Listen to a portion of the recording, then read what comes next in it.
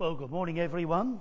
Good to be back with you again this morning. As Peter says, we're in this series that we've been doing since January, all the way through the Scriptures, and we've dealt with so many topics, and it's all been quite fascinating to try and draw the whole of the Scriptures, which sometimes can seem very scattered, and we wonder how it all fits together. Hopefully, over these months, we've tried to just bring things together. And we've got this morning the title, From Jerusalem to the Ends of the Earth. And it's the book of Acts. You know, if you read through Acts, it talks about all sorts of men and some women as well, just starting in Jerusalem and going, well, to the ends of the earth. And it's the other historical book of the New Testament. You've got Matthew, Mark, Luke and John, which tell us about the life of Jesus and the 12 disciples and all sorts of other people as well. And Luke comes along and he adds this Acts of the Apostles. And he actually witnessed some of the things. When you read through Acts, sometimes he says, they did this, they did that, they went there. Luke wasn't at that bit. He was just writing about what he'd heard from someone else. But then in other parts of Acts, he says, we did this, we went there, we spoke here, we did this. And Luke was actually there as an eyewitness. And that is so important. Jesus has died. Jesus has risen. Jesus has ascended. The Holy Spirit has come. What happens next? Well, Jerusalem bus station.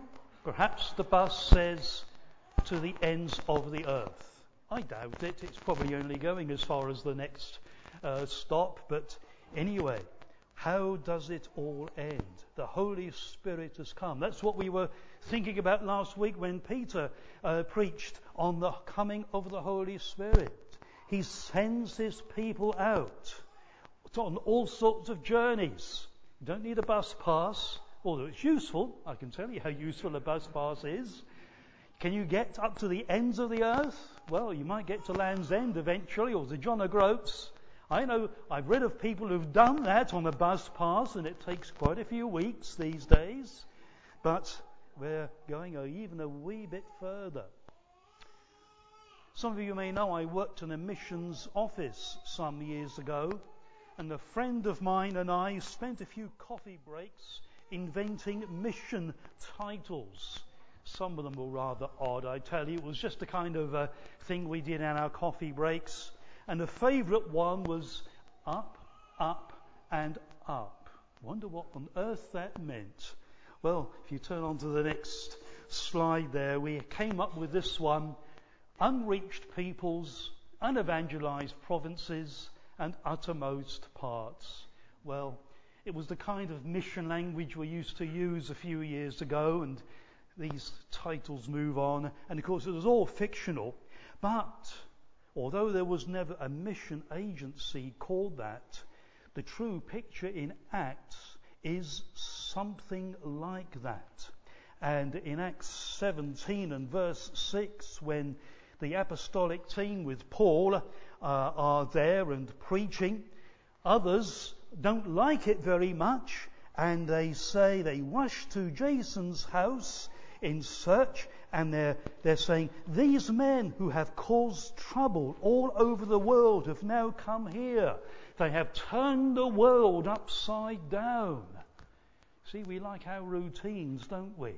You know, we get into a habit of just ordinary life. And then suddenly, these Christians come into the picture. Oh, isn't that terrible? Some people thought it so. Others found it a marvellous thing. A man who was a jailer, who found his daily routine was in the grim darkness of a prison. And suddenly, in the midst of an earthquake, God speaks. Paul and his companions are there singing songs in praise to God, and this jailer finds his life transformed, turning the world upside down. You know, it feels like our world's turning upside down at the moment for all the wrong reasons. Here in Acts, it's getting perhaps turned the right way up. Doesn't matter which term you use in a sense, but reality is that the scenario in Acts can so apply today because the Holy Spirit is at work. You see, it's all been part of God's plan and purpose. God reaching out to the world. You see, it's not a new thing. See, when John recorded that Jesus said in John 3:16, God so loved the world that he gave his only son, it wasn't that was kind of a new idea of John or even Jesus. It's part of the ongoing program that God has for this world. It didn't even begin with that first text on the screen in Genesis 12, but that was one of the keystone points when God says to Abraham, I will bring you a family, I will bring you children, but I will bless all the nations of the earth through you. Not just the Jewish descendants, although God had a special purpose for them, but it would overflow every generation, every place. Even when we somehow colonize Antarctica, and there are a few people down there, you know, God can be, and I trust is, at work in those difficult places. And there was Jonah, who was commissioned to go to Nineveh. Nineveh, he says, not that awful place. That's a pagan place. And he was one of those who kind of drew his coat around him and said, you know, we're a bit different. We're a bit different than those people over there. And he didn't want to go. And he went the opposite way until a fish swallowed him up and rejected him. And Jonah does go to Nineveh and preaches God's word, repent, and the whole of Nineveh, this pagan people, come to follow God.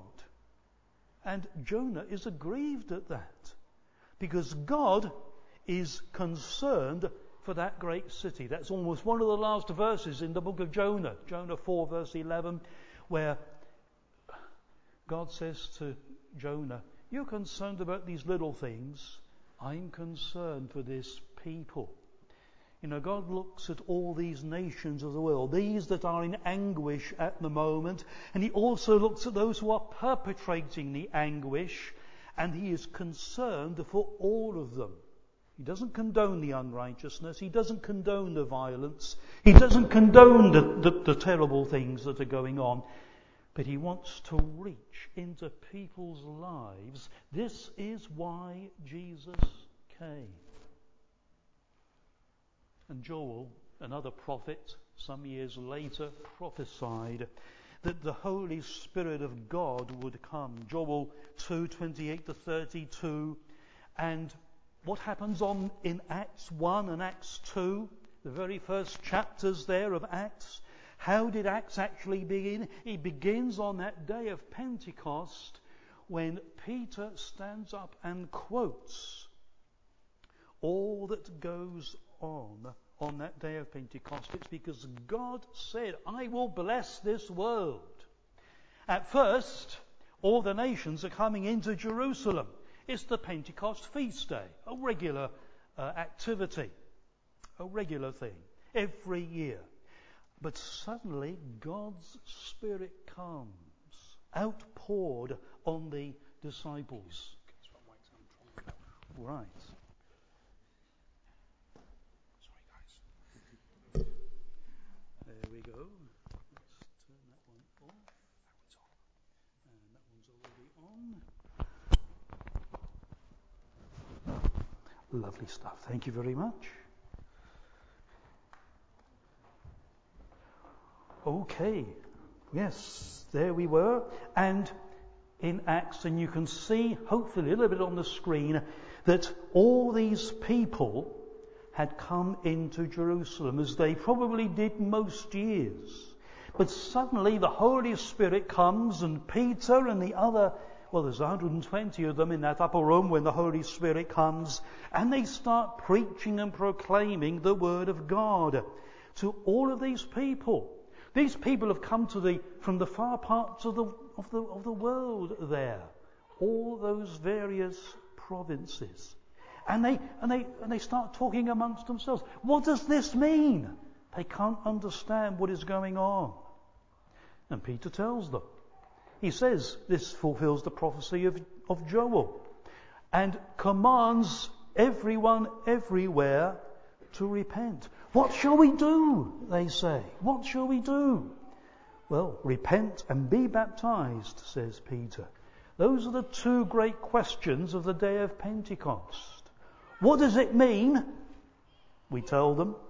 What shall we do? Repent and be baptized. You know, if the churches worldwide would just be enabled to bring to mind those two questions and provide the answers, God's blessing would flow so well. People saying, what's going on? Are our churches exciting enough? Are groups of Christians meeting together so exciting that we say, what does this mean? And when we supply the answer that God's Spirit is at work, people say, what shall we do? And come to faith in Christ. The book of Acts is a 3-part story. We can't hope to describe everything in Acts. There's 2 home groups within this church who have been studying Acts for the past 6 or 7 months. Say, guys, we're going to be here a long time this morning if we do that. And apologies to those house groups if what you hear this morning you've heard it all before. Yeah, we've been there. Acts 1 to 12 deals with those initial people, Peter and John and Barnabas and Stephen and Philip. The Sanhedrin, the Jewish authorities, don't like it much and try to stop it all, but the others, Peter and John and everyone, keep on preaching in spite of the persecution. Acts 13 to 20 brings the new kid on the block, and there is Paul, Saul of Tarsus as he was, and starts with his missionary journeys all around with Barnabas and Timothy and Silas and Mark and others. And the last part deals with Paul's more restricted ministry, where he's held under house arrest and in trial. Can't hope to visit everything in that. I just picked 2 or 3 things that occurred. And in the opening part, let's just turn into Acts chapter 8. And if you've got a Bible, follow it to there. And this is before Paul came on the scene.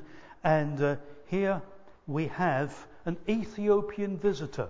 The day of Pentecost's come and gone. This is sort of like a few years a little bit further on. But already Philip, who is one of those evangelists, he is seeking to do God's will.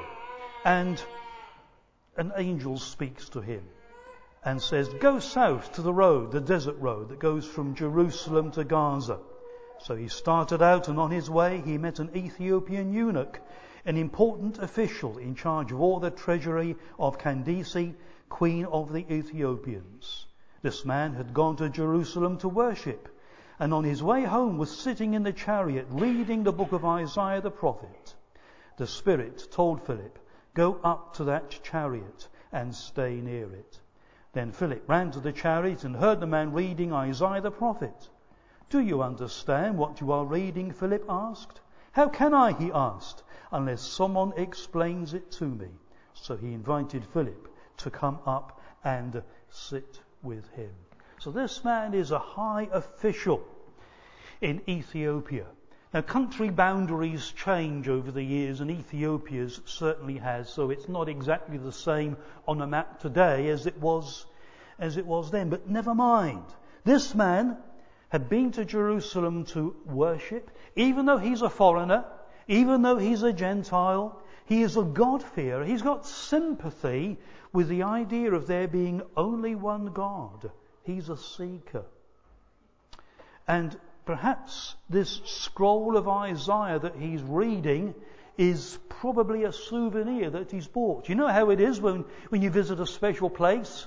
If you go to the Holy Land today, don't we come back laden with all sorts of souvenirs and pictures and texts, some of them thrust into our hands by those little guides who come around and, they want a little bit of money for them, of course.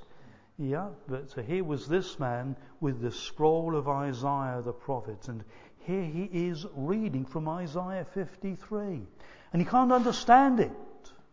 Doesn't know what it means.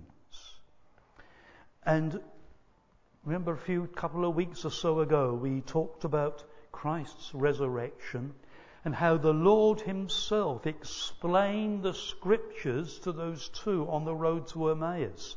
And Jesus also promised the Holy Spirit to do the same thing for all of us and pray that would happen. And if you read through John 16, verse 13, the Spirit of truth guides us into all truth. You know, when we're witnessing for Christ, we need the Holy Spirit, who is the Spirit of truth, to guide us into all truth. He is there with us. And when Philip begins to speak, the Spirit just enables him to communicate what it's all about. He was led like a sheep to the slaughter. As a lamb before the shearer is silent, so he did not open his mouth. Who is this about? And beginning at that self-same scripture, the word says, he's preached the good news about Jesus. You see, we tell what we know. This is what Peter was talking about last week. We talk about what we know. How much do we know about the things of God? What we do know can be prompted by the Holy Spirit, the Spirit of truth who guides and prompts us, teaches us these true things. So here is this man, this Ethiopian official, very high up in the country, finding out that God loves the world and him. You see, because of his physical condition, he could not actually worship in the temple. As a eunuch, that was not allowed in the Old Testament rules. Can you imagine then perhaps his joy as after he is baptized, becomes a Christian, perhaps he reads on in Isaiah's prophecy, and he comes into chapter 56, and he finds there that God welcomes him. To the eunuchs who keep my Sabbaths, who choose what pleases me and hold fast to my covenant, to them I will give within my temple and its walls a memorial and a name better than sons and daughters. Wow. You know, this man who, because of physical conditions imposed on him by others, found himself frustrated, becomes a Christian and finds that God is going to bless him anyway. I don't know how we stand these days. You know, some of us can face all sorts of difficulties in life, and we think that we are downtrodden, or we're bound, or circumstances have bound us, and it's just impossible for us to get any further. And we feel down in our lives. And then God comes along and invades our lives, and he puts us into a special place where his blessing and promises abound and set us free. You see, that's part of what Acts is all about. It's about God being at work through his people to bind up the brokenhearted, to liberate the captives. Are you captive this morning? Are you captivated in the wrong kind of way to things that bind us down? God can set us free. And the Spirit of God just wants to work away in your life and mine for that. The events of Acts demonstrate God's willingness to accept all who will hear the gospel and acknowledge Jesus, whatever status in society they might be. Let's move on, and we follow now in Paul's footsteps into a capital visit. See, here comes Paul. He's being converted on the Damascus Road. He spends a few years thinking about the gospel in various places. But now, as he begins to preach God's word, we find him in Athens. Athens, the capital of culture in those days. That was the place to be. And he's spending a few days in Athens waiting for his companions to come. And he's more or less like a tourist. You find the story in Acts chapter 17. And he had to get there because it seems troubles follow Paul around. Wherever he goes, wherever he preaches, riots are stirred up. And he was in Thessalonica, and trouble followed Paul there. He was not deterred by any of it. Once he wrote, "I die daily." Well, can you imagine that? I don't know whether any of us, if we're involved in any kind of Christian ministry or just being a Christian, would say, "I die daily? Really? I just live in an ordinary country." Well, Paul went through all sorts of circumstances. Trouble did seem to follow him around. But here in Athens, well, he wanders around and he's amazed at all the pagan gods there are. Of course, Athens and Greece was really the home of all sorts of strange religions. They've all passed us by now, probably. They've all had their place in history. Nevertheless, there they were. We replace them with other gods these days in different ways. But here is Paul, and eventually he gets up to speak in one of the places where lots of people discuss all the new ideas. And they're keen to hear what Paul has to say. You've got this new idea. What's it all about? You people, the Jews, you've got some special new idea. Who is this Jesus that you're talking about?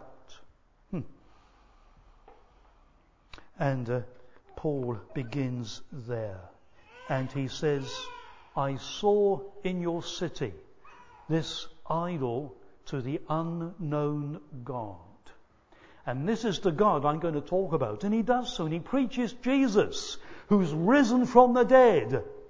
And we referred to it a couple of weeks back, because then we saw that, well, some of them didn't like that. They couldn't stand it. Some of them sneered. But others came to faith.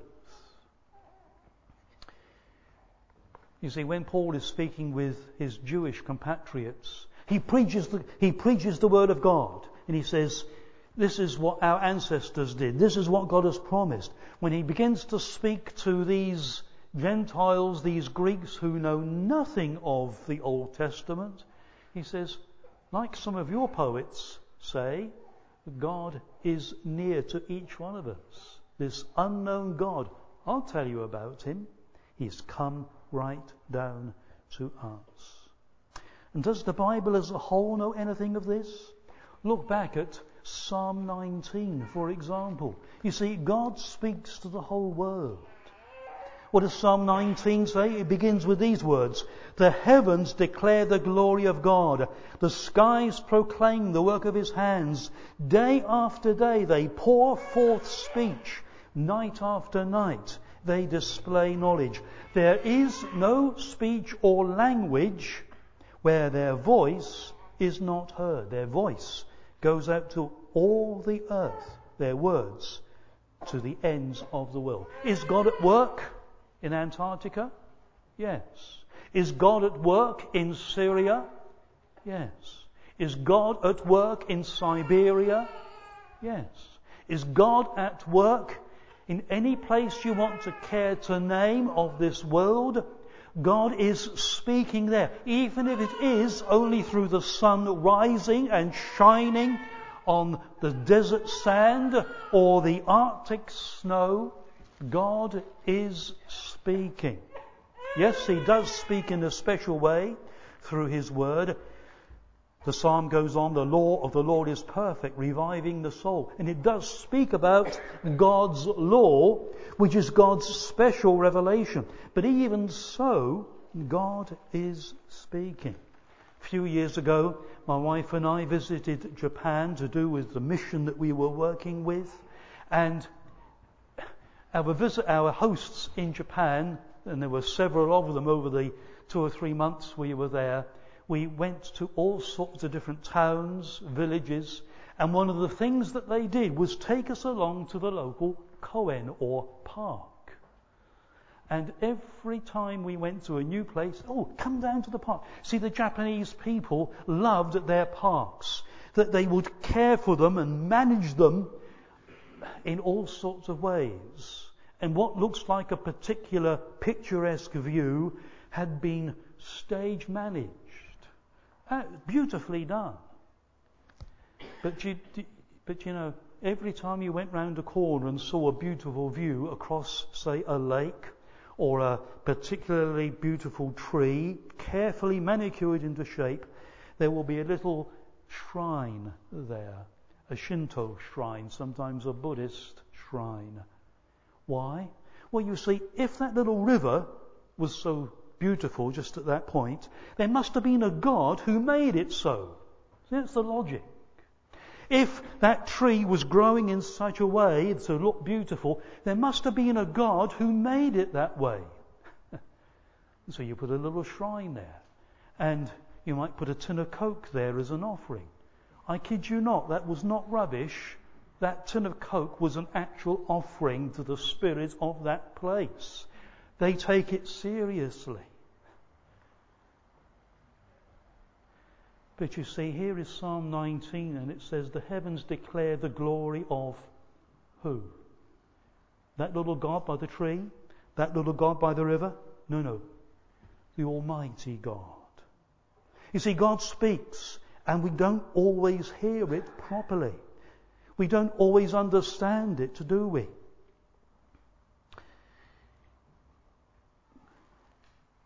God speaks into our world. And that's how Paul is there in Athens.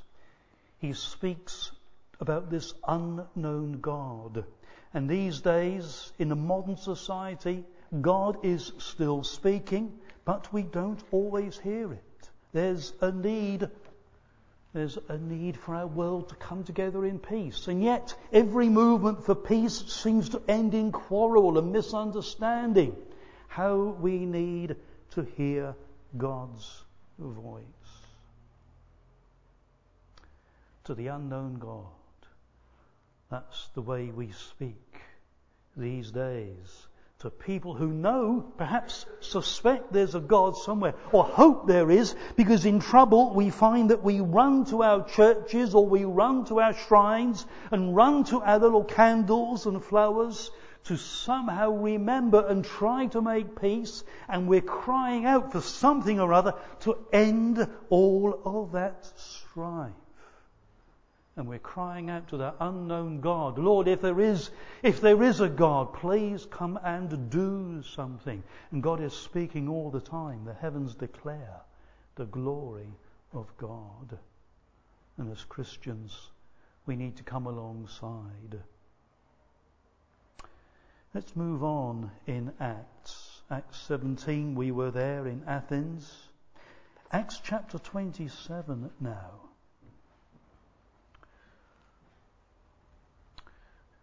And we get a storm in a teacup. Well, no, we don't actually. It's a storm in a boat.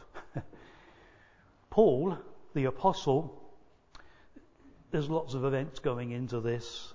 Paul is falsely charged with a particular offence and is imprisoned and spends at least 2 years in house arrest. He then appeals to Caesar and has to go to Rome to answer for those charges. And that little map there shows the voyage that he began to take. And if you start on the that side, Damascus, you see there in Jerusalem, Caesarea. He goes across north of Cyprus to Myra, to Cnidus, and then down to Crete. Yeah, glad we got Crete on the map there. If you want to know where Peter's going on sabbatical, it's right there, in the middle of the map. And here's Paul. I hope you don't have storms like I'm about to describe here. Here we go. Paul describes their voyage. It's a bit of a mishap, to put it lightly.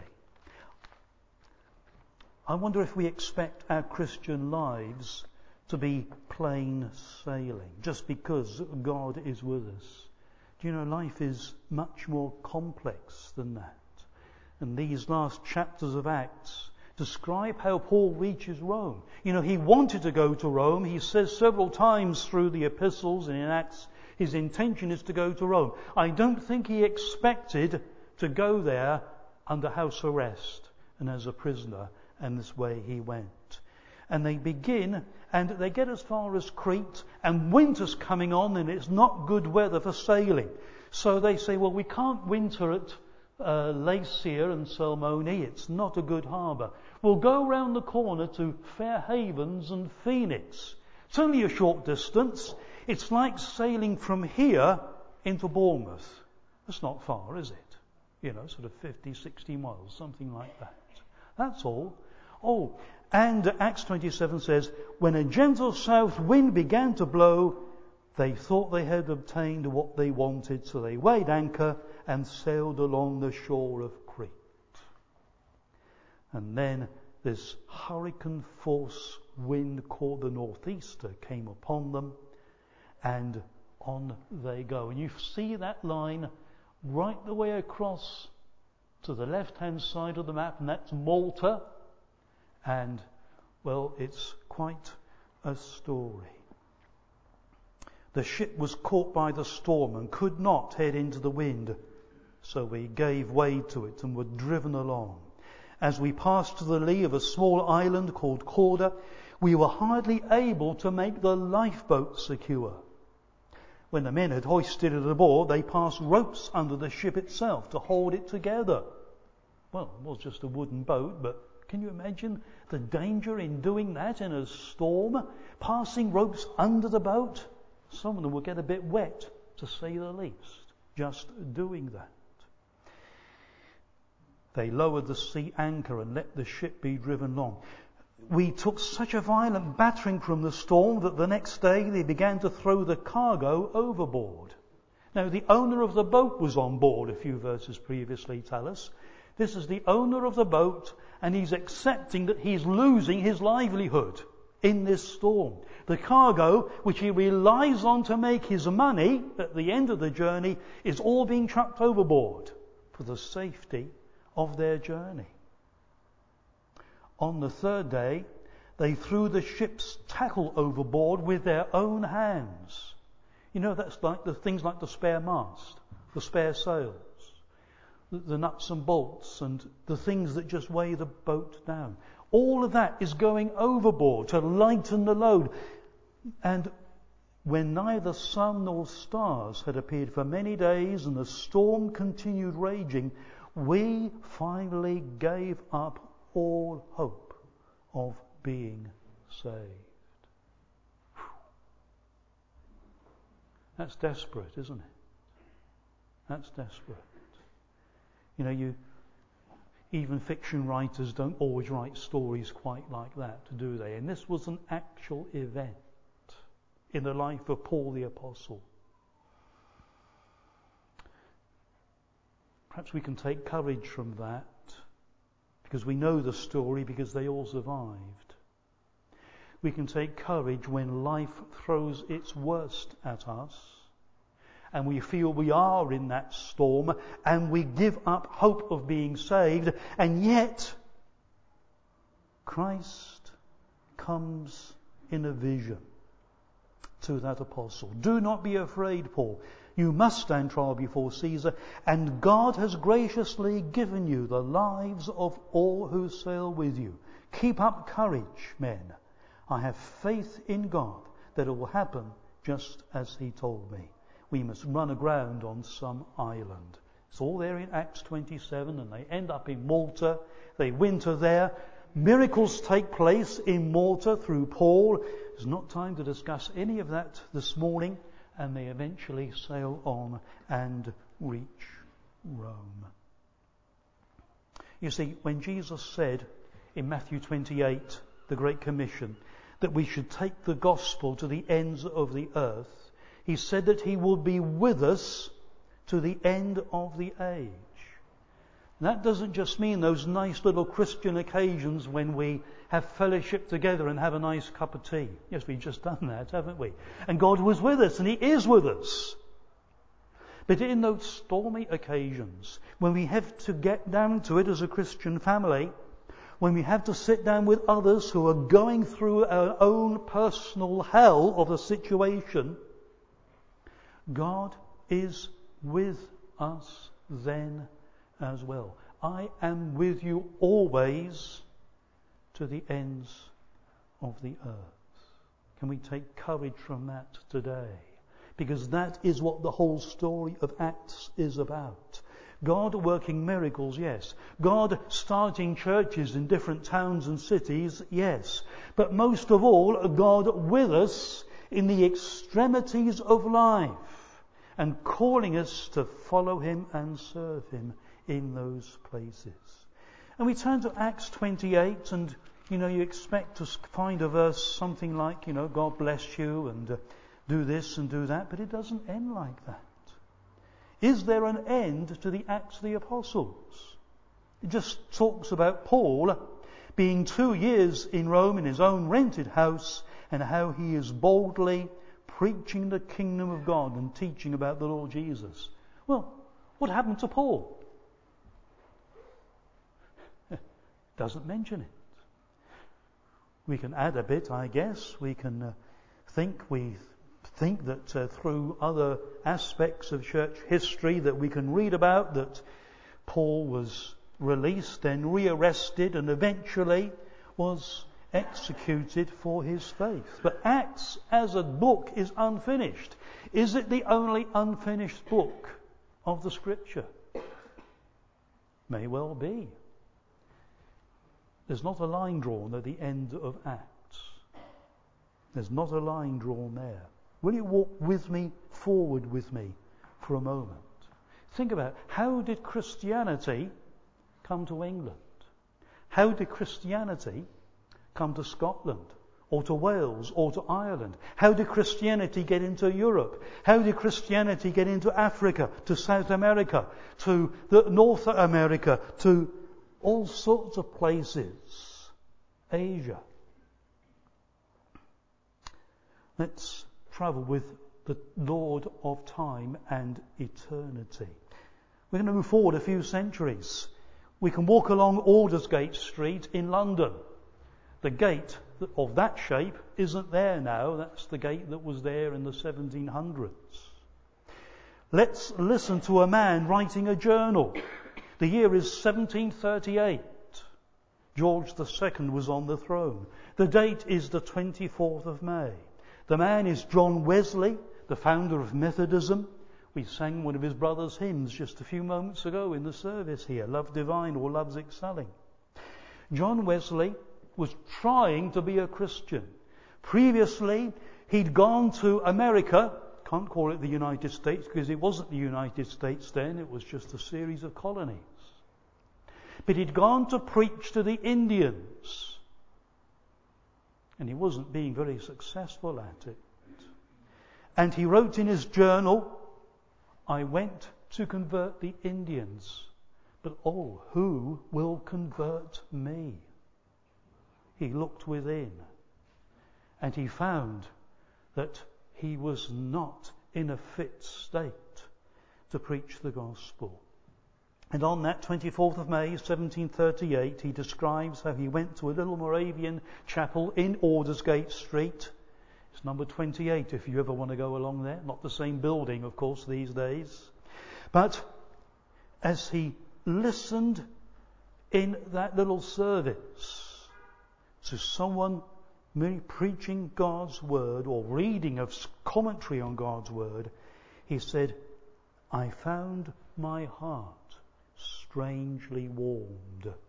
I felt I did believe in Jesus Christ. And from that moment, something happened in John Wesley's life to make him the firebrand to preach the gospel up and down this country in so many places. And he did it in a new kind of way, in the open air. You know, some people, the traditional church, despise this open air preaching of Wesley, and others like Whitefield are like him. They despised it. Oh, you should come to church. You know, it's got to be done this way. It's got to be done that way. Wesley says, no. I want the people to hear. People who didn't get into church. And people came to faith. Some historians say that this so transformed society in England that there was no need for a revolution such as the French had overthrowing their rulers. We avoided a French Revolution style thing in this country because of the Wesleyan Methodist revival.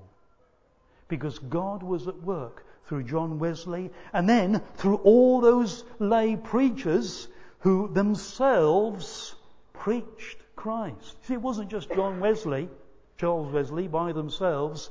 It was all those little Methodist classes, all those little groups, those churches, those chapels that they started off. Each of them became a powerhouse of prayer, of faith, of preaching. Yes, we remember Wesley because he was the pioneer. But you know, every little chapel was a powerhouse that ignited the country to seek God. Let's move forward a bit in our TARDIS, our gospel TARDIS, to London, East London, the 1860s. William Booth and Catherine Booth arrive on the scene. And they were appalled at the poverty, the low moral standards, the general climate. In 1865, the Salvation Army is formed. See, in those days, people thought that the mission field was darkest Africa. William Booth knew better. He wrote a book, In Darkest England, and the Way Out. And people who were so self-righteous, who felt that, well, we're okay, we're a Christian country. Christianity is sometimes only skin deep. Underneath, we need converting. And In Darkest England and the Way Out was Booth's way of coming and bringing the gospel to transform lives and areas to serve God. In a similar era, we can walk along Brighton Beach. Brighton Beach? What's good about Brighton Beach? We need the next slide for that one.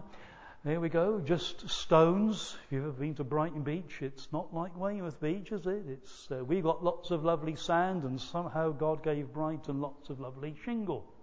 And who's the guy in the corner? William Hudson Taylor. And what's the city on the right? It's a modern city in China. Taylor, walking along Brighton Beach in the 1860s, wrestling in prayer. What does God want him to do? He's convinced that he must get to China to preach the gospel. And he does so in ways that are so different than the traditional way of doing mission in those days. China Inland Mission. Today we call it the Overseas Missionary Fellowship. A pioneering work of God. The church in China these days is a growing movement. Yes, it has its troubles. But God has so blessed the work of people like Booth and Taylor, because the Acts of the Apostles are not finished. We move into the 20th century, in the 21st century. George Verwer, for example, Operation Mobilization, the Mercy Ships. Some working these days in the Syrian or other refugee camps. Or think of the Vicar of Baghdad, Andrew White, right in the centre of where there is hardship and struggle. God's mission didn't start in Acts chapter 2. As we saw, it was from the beginning when God first moved into the world. Promises to Abraham, Jonah's mission and promises through Joel. God's mission hasn't ended at Acts 28. It's continuing right now, today and tomorrow and the next. The last days, yes, but they don't end until Christ's return. Until he comes. How does that affect me? What about me? What do I do? See, I'm not a pioneer. Most of us here wouldn't call ourselves pioneers for mission, would we? Maybe one or two of us have done different things, but we're not famous like William Booth or John Wesley or people like that, or George Verwer. God wants to use each of us, each of you, just where we are. Sometimes God will say to us, now, pack up your home, go somewhere else. Yes, that happens. Not always. God uses us just where we are. I listened to a lady who had pioneered a church in a small community, small Japanese town. Margaret Marks was her name. And yes, she was part of the mission I worked with. And essentially we tried to plant a little church somewhere in the towns of Japan, or southern Japan. And she said she rented a small home in this town of Tsuda, but she didn't start services immediately. That wasn't her way. She just rented a small home, and she began to live in the community. And for several months, that was all that she did. She went shopping, and she bought in their shops and spoke with people just about ordinary things, the ordinary ways of life. And one day, one of her neighbours said to her, Marksu Sensei, Miss Marks, we are so glad you've come to Tsuda. And this lady went on to describe in intimate detail what they knew about Margaret. They'd all had their eyes on her. They said, you get up in the morning at such and such a time, and then you spend time praying, don't you? Well, I tell you, Margaret was absolutely flummoxed. She hadn't realised how much she had been under the microscope of their attention. And it was in a friendly way, because she had been a friend to many of them. Yes, the church did eventually start in that town, but it was because Margaret came there and made herself a friend in that place. In many situations, we just need to be ourselves. We need to be natural. We can all do that. How do Christian pioneers come to faith? How do people like D.L. Moody, the evangelist, like George Verwer, like Billy Graham, come to faith? Usually because of the ordinary witness of Christians like you and me. Think of Saul of Tarsus, the Apostle Paul. How did he come to faith in Christ? Well, he's on the road to Damascus, yes. You read the story in Acts chapter 9, and when he gives his testimony as well in other places in Acts. But, there is Paul, or Saul as he was. He's been smitten by blindness on the Damascus road, and he's been led into Damascus, and he's in the house of Judas on Straight Street. And at that moment, the Lord appears to an ordinary disciple, just like you and me, called Ananias. I say, Ananias, old boy, would you mind going along to Judas's house in Straight Street? There's a guy there called Saul. He wants a bit of ministry. I wonder if God actually said it rather like that. Sounds rather casual. And yet, it was just because God was able to use an ordinary man like Ananias, going along as a very surprised Christian. What? Saul of Tarsus? He's come here to kill everyone, every Christian. You go there, Ananias. You go there. Ananias does go. And the Christian history of the church was changed because Ananias, an ordinary Christian like you and me, was obedient to God's voice. That's how we can all do mission. Those little conversations, those ordinary events, being transformed by Christ. You see, the challenge is, how Christ-like are we? We know we fail miserably sometimes, but as a Christian, even the way we apologize or make restitution or forgive others can be a witness. And we must do God's work by letting God do his work in us. And let's just move on to the next slide there. You see, because we are reflecting God's glory. Do you believe that? When you go to work tomorrow, when you go on holiday, when you spend time with others, you are reflecting the glory of God. Why? Because God lives within us. Christ's Spirit lives within us. We, with unveiled face, all reflect the Lord's glory, are being transformed into his likeness with ever-increasing glory, which comes from the Lord, who is the Spirit. Don't you desire that for yourself? Don't you desire that for us as a church? We were singing earlier, Lord, let your glory fall. Yeah, Lord, let your glory fall. Fill this place. Fill our hearts. Fill our minds. Let's reflect the Lord's glory with unveiled face. And we must let God do his work in us. We aren't in it by ourselves. And do not conform any longer to the pattern of this world. You see, that's a choice we can make. We could say to ourselves, I'm going to follow Jesus, and I'm going to do it day by day. That's a choice we make. But it comes to fruition by being transformed by the renewing of our minds. And then we test and approve what God's will is. How transformed are we? You see, all those people in Acts, they were transformed people. All those other people that we just talked about briefly were transformed people. That's not what made them famous, though. They weren't the only ones who were transformed. It's people like you and me. They were brought to faith because other ordinary Christians were also the transformed people.